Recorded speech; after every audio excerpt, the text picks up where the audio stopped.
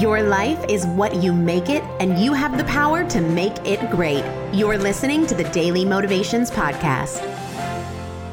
Most of the time, when we quit something, we are quitting the wrong thing at the wrong time and for the wrong reason. Sometimes quitting makes sense.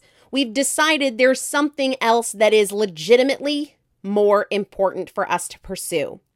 But the next time you are tempted to give up or give in, either on a broad initiative or on the daily implementation or execution of something required for your goal, I want you to run it through this filter. Is this the right thing to quit, or is it the wrong thing to quit? Is it the right time to quit, or can I hold on a little bit longer?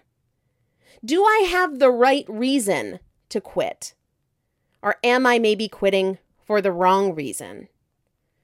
If you're going to give up, to give in, to surrender, either on the daily execution or implementation or on the big picture as a whole, just ask yourself, is this maybe the wrong thing to quit? Is it maybe the wrong time?